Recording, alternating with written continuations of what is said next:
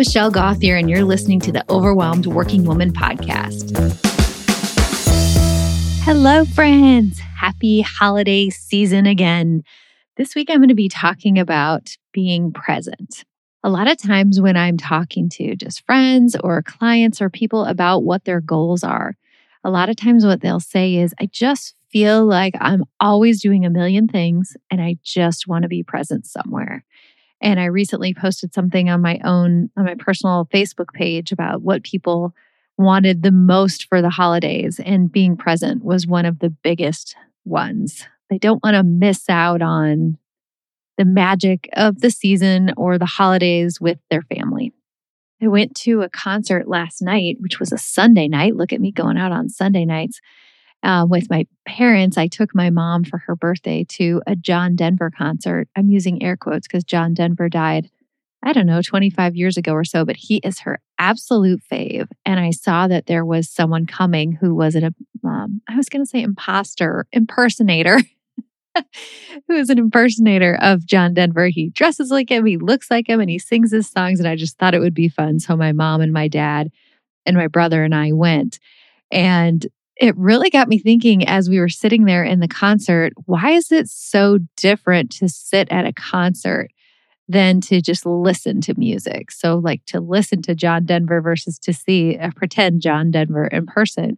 It's so much easier to be present when you're there in person because that's the only thing that you're doing. You're just there to watch the concert. And I don't know about you, but when I listen to music, I don't ever just sit down and think, I'm going to listen to this music. That's the only thing I'm going to do. I will turn on music while I'm like doing the dishes or driving my car or whatever else. But I noticed how much I enjoyed it because that was the only thing that I was doing. Same thing for the night before. You can tell it's the holiday season. I've got so many fun things going on. But the night before, I went to a Cirque du Soleil Christmas show.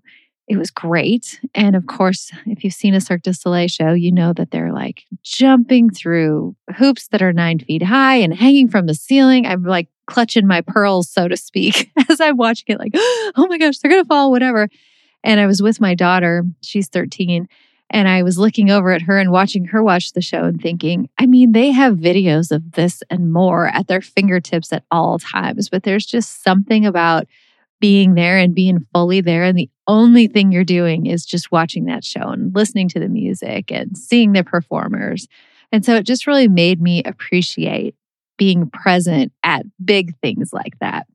But I also think that it's really important to be present at all the little things in life. So today I'm going to talk about what it means to be present at home, at work, in relationships, why it's good for you. It's definitely lowers our stress to be present. And then the hard question, how to do it. If it doesn't come naturally to you or it's not something that you've practiced, there are some pretty easy steps that you can take just to learn to be more present. It's just a muscle that you need to flex. Before I jump into that, if this being present really resonates with you, that might be your word for 2024. I just wanted to remind you that I'm offering a class called Your Best Life, and it's going to be on January 9th, which is a Tuesday at noon Central Time. It's going to be a live workshop, and in that workshop, we're going to go through a whole workbook that you'll get when you register for the class so that you can look back at your 2023 and see what went well.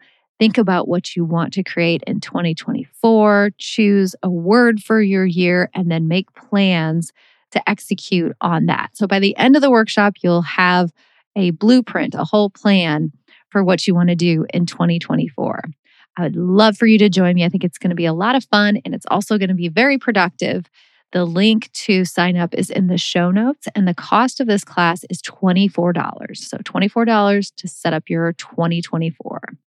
And if being present isn't your biggest goal, maybe you're already rocking that part, but you've got something else you'd like to work on, like feeling more calm and less angry, or more relaxed and less overwhelmed, I can help you with that too. I can help you with whatever your goals are.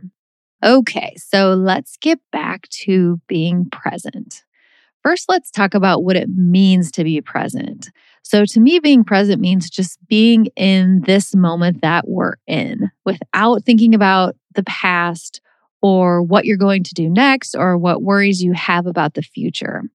And really, you're focused on what you're doing and nothing else. So, right now, I can say I am fully being present at recording this podcast.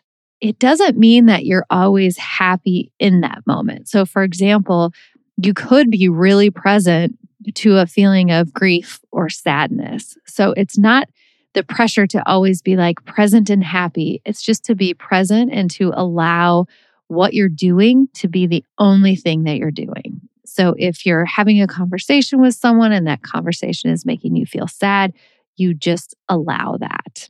It is impossible to be present when you're multitasking, because when you're multitasking, you're never thinking about one thing. If you're single tasking, where you're just working on one thing at a time, you can be present. So if we think about this in the context of all of life, an example at work might be when you're in a meeting.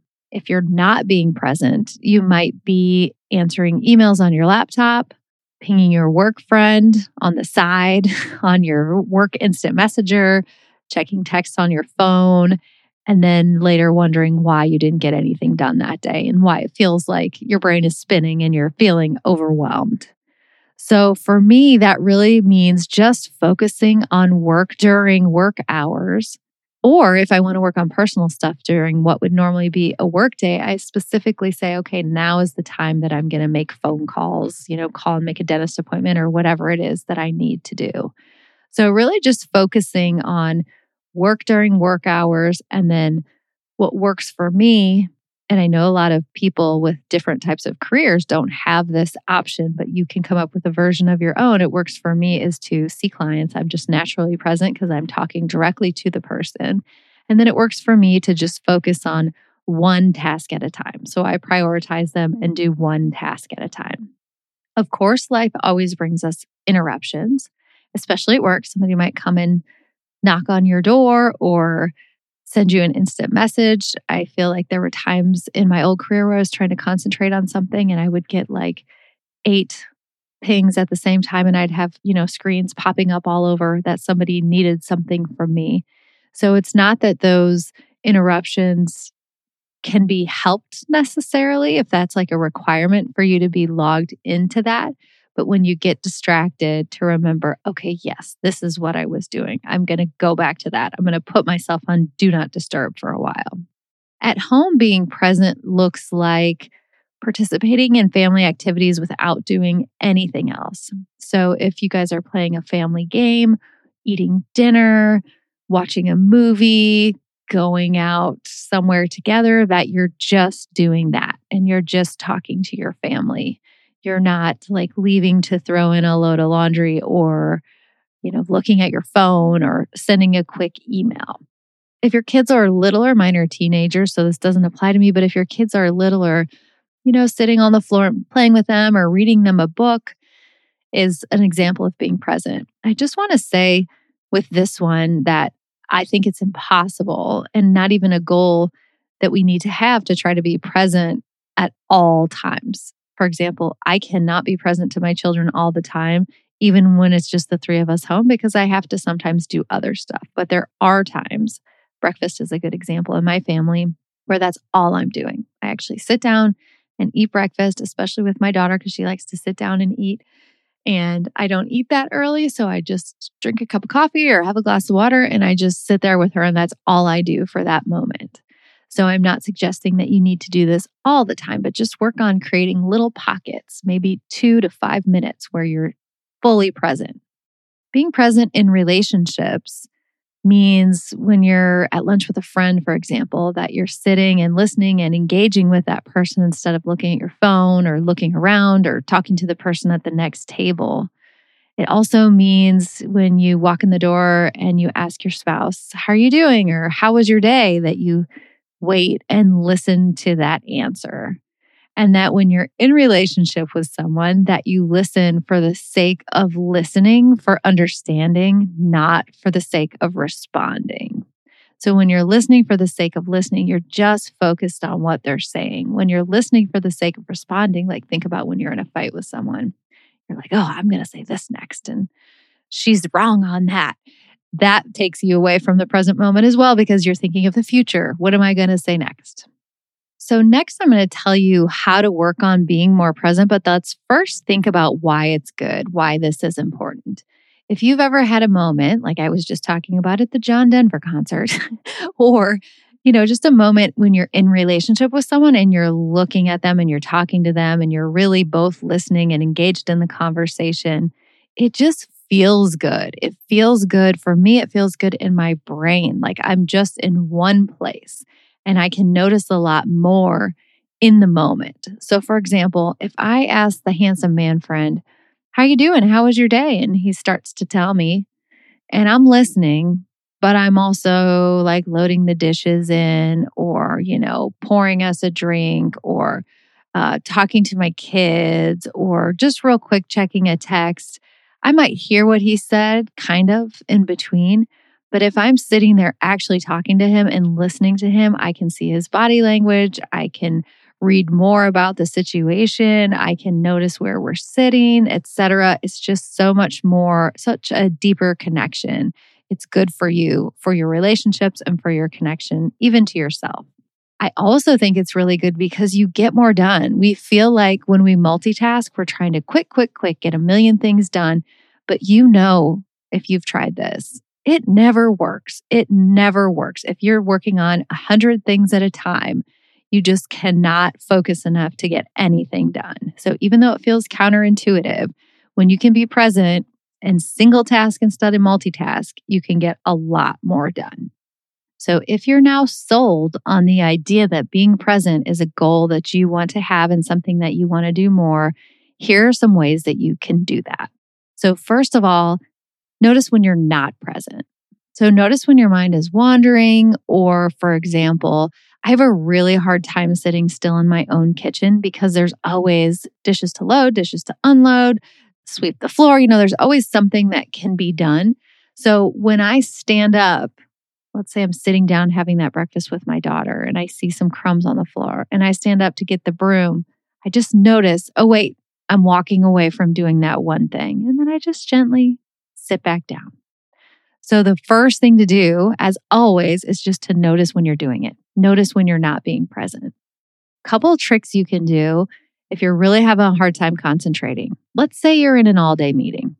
I used to have a lot of all-day meetings in my old life. And after a while, it is very hard to pay attention, but you want to. You really want to pay attention to the meeting. You take a couple of breaths to center yourself. Focus on your breath for just a minute, and it will help you get back in the moment. Another huge thing to do is limit your distractions on purpose. Okay, phones are the number one problem with this. My phone is just permanently on Do Not Disturb. I don't have any notifications of any kind turned on. So if you have social media notifications turned on, if you have text notifications, phone, all that stuff, every time something happens and you hear a ding, our brains are kind of programmed to think that that's an emergency or something that we need to respond to right away. So a way to change that is to just turn off your notifications and think of your phone like something that you get to check when you want some information from the phone. And you can, by the way, be totally present with your phone if that's the only thing that you're doing. I'm talking about when the phone is a distraction from you being present to something else. Another thing you can do is when you have distractions. So let's just say I'm recording a podcast and I have my phone on Do Not Disturb, so that's not distracting me. But let's just say my dog were to just randomly throw up in the other room. And then I have to go clean it up. I shouldn't say that. I choose to go clean it up. I suppose I could leave it there. I go clean it up. Then I come back and I have to remember, okay, what was I doing? Let me get back to the present moment, take a breath. Okay, I'm doing this podcast. And then the doorbell rings and there's a FedEx delivery that probably didn't need the doorbell to ring, but the doorbell ring interrupted me. And because the doorbell rang, I thought, oh, maybe that's my mom. Maybe she needs something. My parents live close to me. Went and checked the door. Came back again.